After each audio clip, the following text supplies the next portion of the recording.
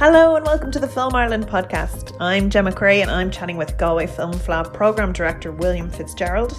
So this year's festival is a very different affair to past years and will take place now online from the 7th to the 12th of July. So you'll be able to check out the full lineup on galwayfilmfla.com. Thank you so much for chatting with us. No problem. Glad to be here and to do it. Yeah, we're delighted to have you in. Now, it's been a strange year for the Irish film industry, and you guys at the Galway Film Fla have definitely kind of suffered at the hands of what's kind of impacting everyone across the board. But it's like it seems like a brilliant lineup, and people are very excited about it. So it's 40% of its normal size this year. Yeah. And was that just people are kind of saturated, you want to cut them down? Was that a conscious decision where you guys were like, okay, we have to pick the absolute best and perfect things because people's attentions are limited? Or did you think it suited the format better? What was the decision behind that, the purpose? Yeah, it was, this year's program is about 40% of the normal size. And that's because, we're not, all together physically. So kind of, at a physical fla, even though, some of the audience would be over in this cinema, and the other would be in the other cinema, and the other one would be, other percentage of the audience would be down the rowing club. Even though like we might all be apart, we're still kind of existing in the same general space. We're still at the same festival and we're still going to socialize together at the end of the day. And the online element kind of removes that. So we kind of looked at like, what's the most that we can show that isn't going to split audience attention and just saturate people altogether. It's a pretty packed program as it is, I kind of have to say, but we're trying to focus audience attention on kind of one film at a time. So putting on 100 features just wasn't going to work this year. You can't really manage your community online when you're splitting people's attention in so many directions. So we've really focused in on the key. We kind of, as ever with the FLA, we decided New Irish Cinema was going to be the backbone of it. So we looked at what the best Irish program we could put together, and we kind of let that inform everything else. Like what room did that leave in the schedule for other films? And we ended up with a program that has 39 new features, 74 shorts, and then a bunch of live events as well. So it is pared back. It's also pretty intense for 5 days online. So we hope people enjoy it. It looks like a great kind of and a great mix of offerings as well. What was it like kind of coming up to it and then watching everything kind of unfold? Talk me through the decision process of going online and when you knew it would happen. I suppose we knew early on that had to be an option anyway, if not the option. Like back in March, like we had just, kind of come back from Berlin, and I've been at Glasgow as well. And those festivals happened and there was no real panic about the virus at that point, but it was in the air, it was in the background as like a possible thing. And then it's amazing how only just kind of like 2 weeks back from those festivals where, you've been meeting people from all around the world and shaking 100 different hands and hugging people and stuff. And then we were in big rooms of kind of...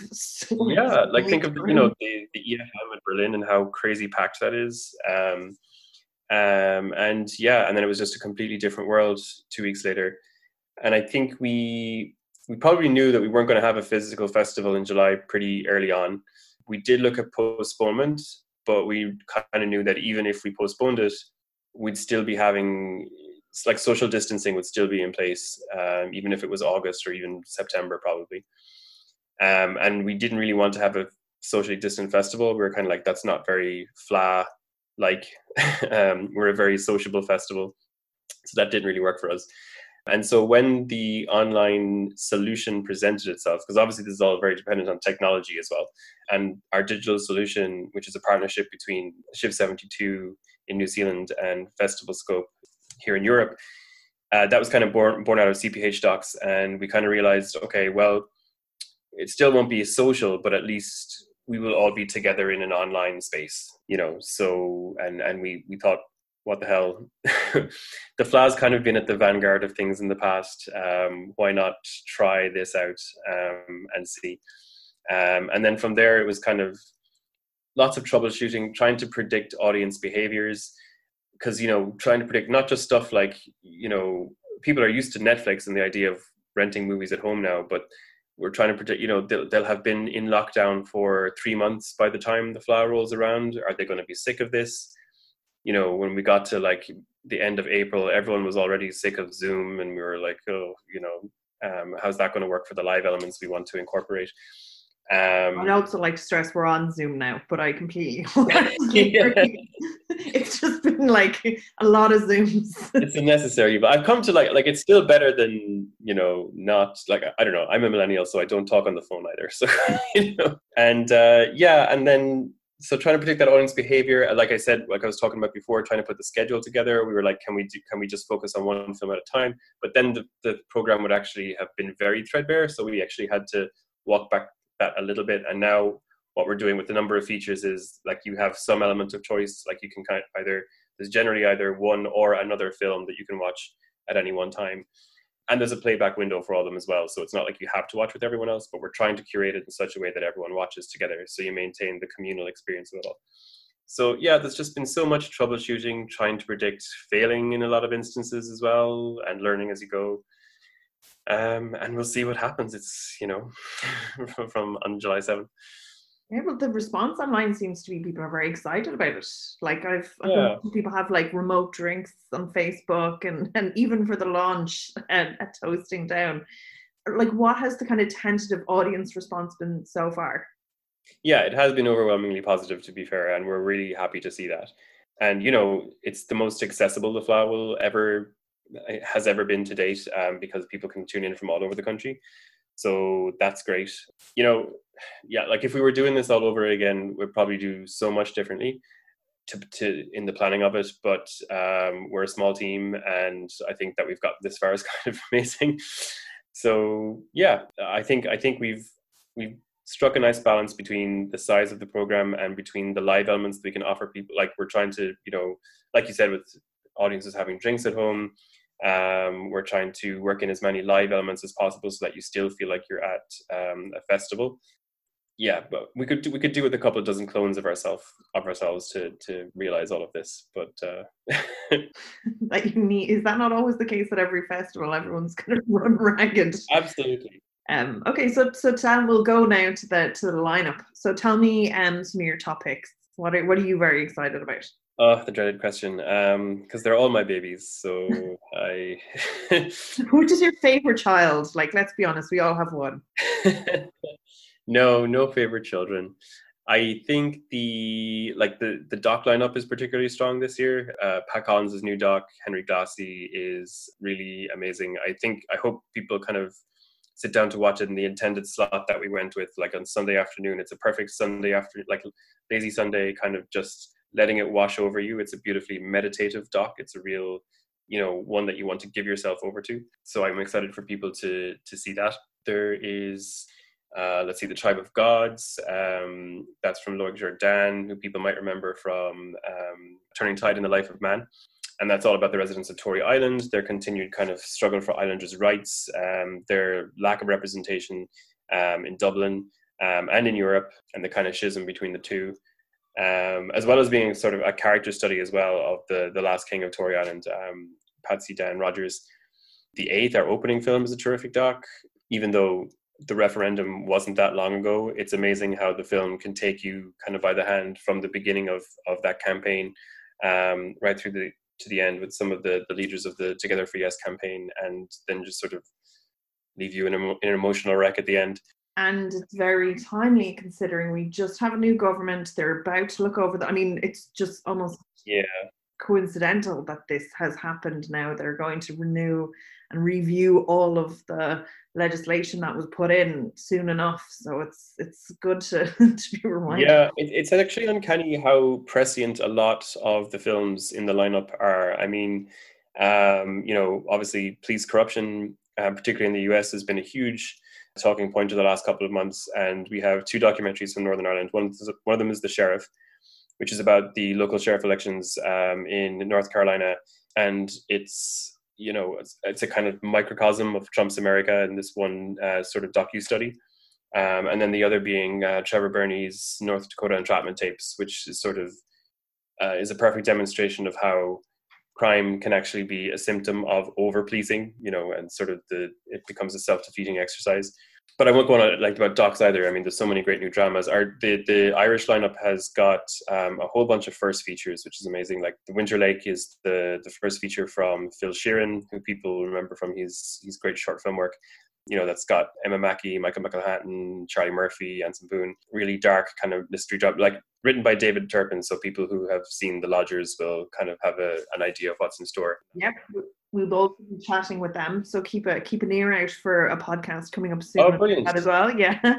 Cool. And yeah, there's more first features. Like we have Natalie Biancheri's first feature drama, Nocturnal. It's got Cosmo Jarvis in it. Lauren Coe, who people might recognize her, kind of like, oh, that's that actress from that thing. She was like called The Midwife and lots of other things. But I think this is a breakout role for her. Like I think this is a role where she's kind of come into her own and, will make heads turn.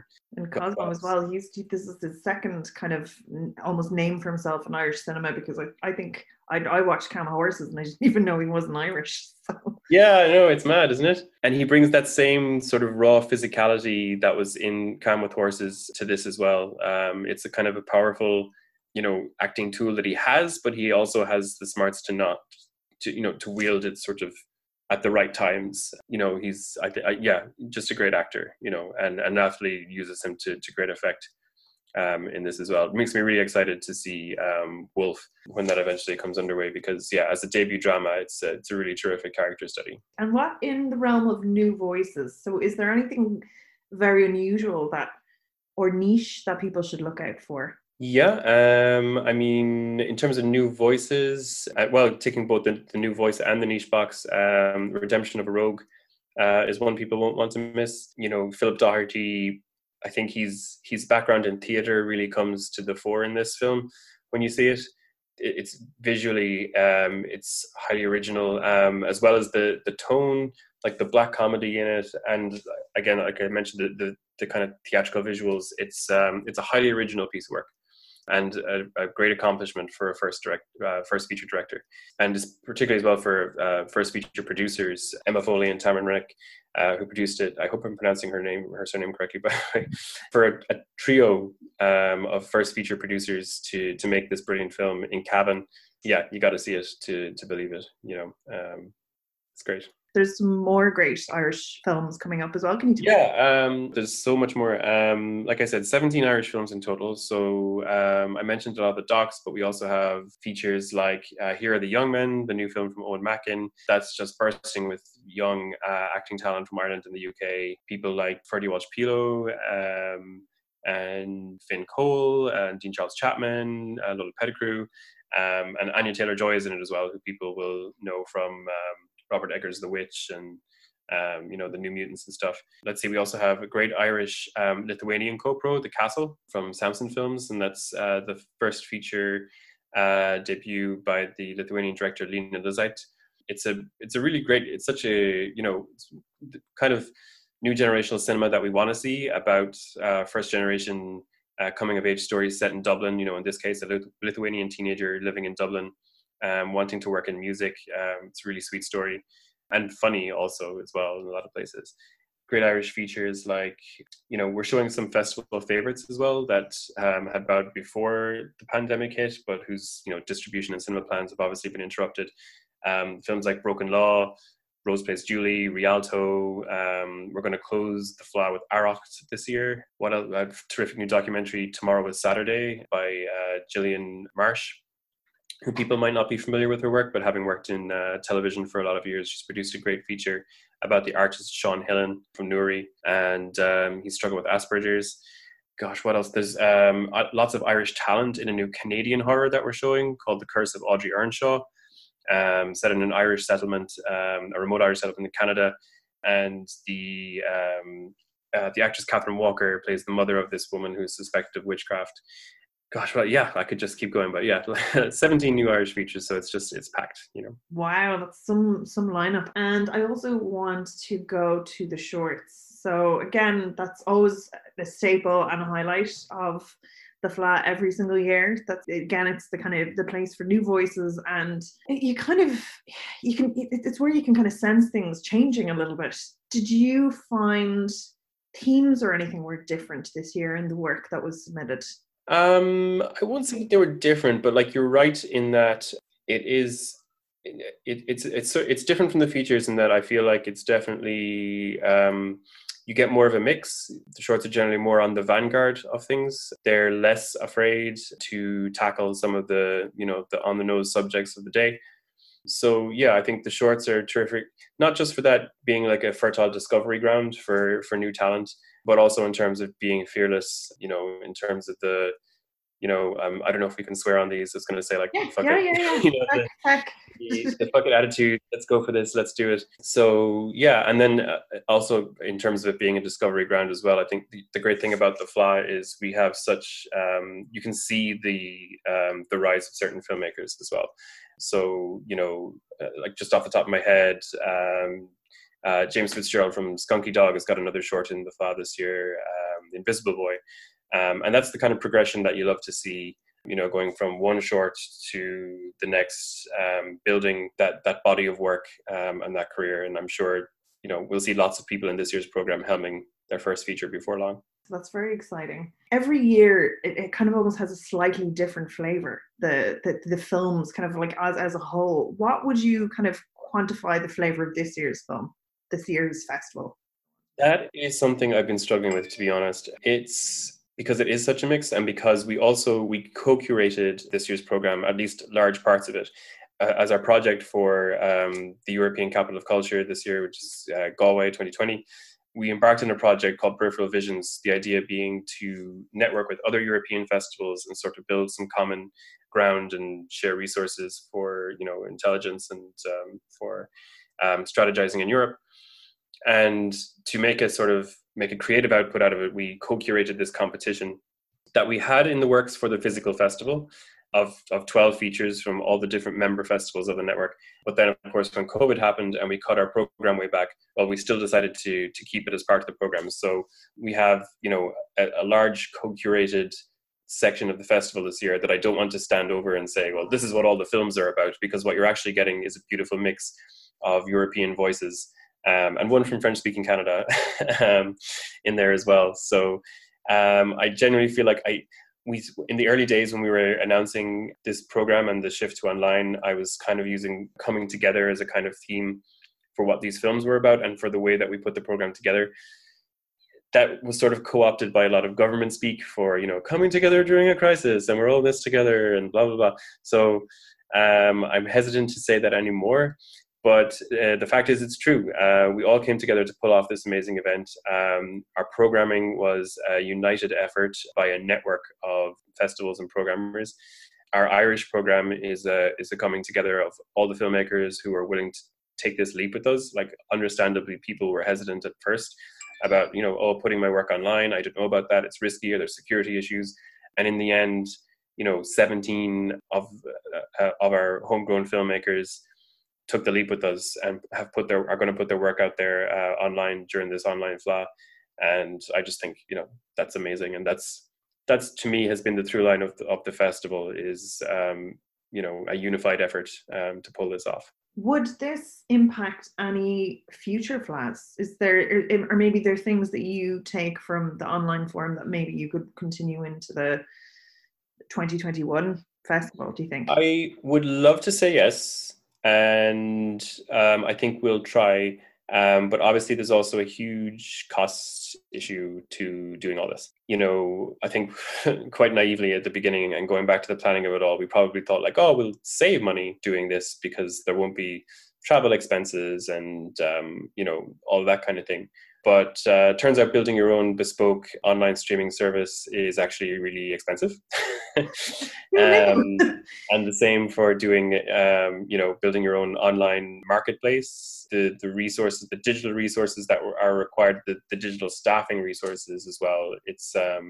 it's been a lot. So I don't think it's possible to do both the physical and the digital at the same time going forward, but we would love to, because there's been loads that we've learned. Some of the tools, the platform is incredibly handy. We love the accessibility of it, the fact that it's so open to the rest of the country now. But yeah, I think cost is going to be the deciding issue in that. There'd be a big gaping hole in the industry's summer if there was no festival.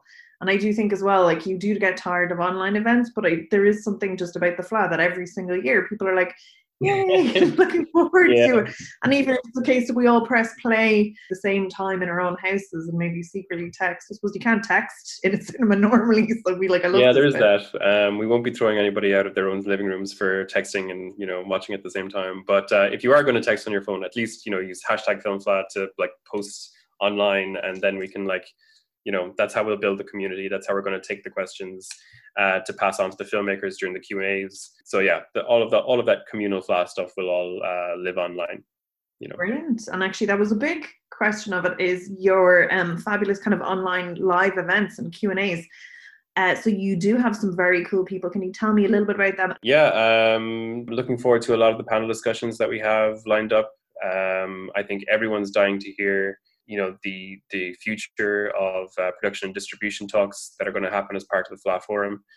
And we've got some big names lending their insight there as well. The music of normal people is going to be a fun panel, I think. And a lot of the conversations I'm really looking forward to as well, like with Nicole Holofcener, who I think is just an amazing independent filmmaker, you know, has made some, like, you know, it was so sad when Lynn Shelton passed away this year, and I think they're, you know, filmmakers of the same caliber who really capture that great indie spirit, who make the kind of cinema that we want to see that big studios aren't necessarily producing.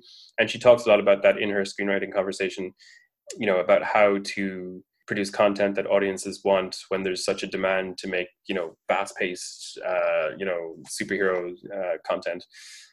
So everyone that's come on board is there to offer really great insight. So I'm looking forward to those panels as well, and just to the everyday Q&As. It's bittersweet. I would normally get to meet some amazing people on stage at the Town Hall Theatre. Sometimes it's my very first time meeting them is when they come up to take the mic to answer the questions. This year it's going to be over Zoom, but what about it? You know, that's how we meet, and hopefully we'll see them again at a future FLA. Yeah, that's it. And I'd say people are very, very excited. So our festival is from the 7th to the 12th of July. So make sure to get your tickets for anything that you want there. Is it possible for them to sell out? Yes. There's only 400 tickets for each film. That's the capacity of the Town Hall Theatre. So we kind of made that decision early on. You know, there was a number of things that we kind of had to decide on to kind of safeguard the security of the films and also their longevity after the FLA, so that they can continue to travel to other festivals. So one of them was the geo-locking, which I know isn't popular with everyone in international territories. A lot of our regular international delegates we're really disappointed, even though we have an international registration for industry and for delegates. We have a lot of fans who would normally come from abroad who unfortunately can't be with us this year, but it's just a necessary security precaution. And the other big safeguard is limiting the amount of tickets. So early on we decided 400 tickets, the capacity of the Town Hall Theatre, that's what it's going to be. So yeah, I can't emphasize enough, because it's open to the entire country for the first time, how quickly tickets are going to sell out. So I would get on that. Yeah, get on it. So that's galwayfilmfla.com. Get your tickets there. And the hashtag? Hashtag FilmFla. FilmFla. Perfect. Thank you so much for chatting with us. Thank you. Appreciate it. And I will see you online, I imagine, next week. Yes, indeed. I'll be hashtagging.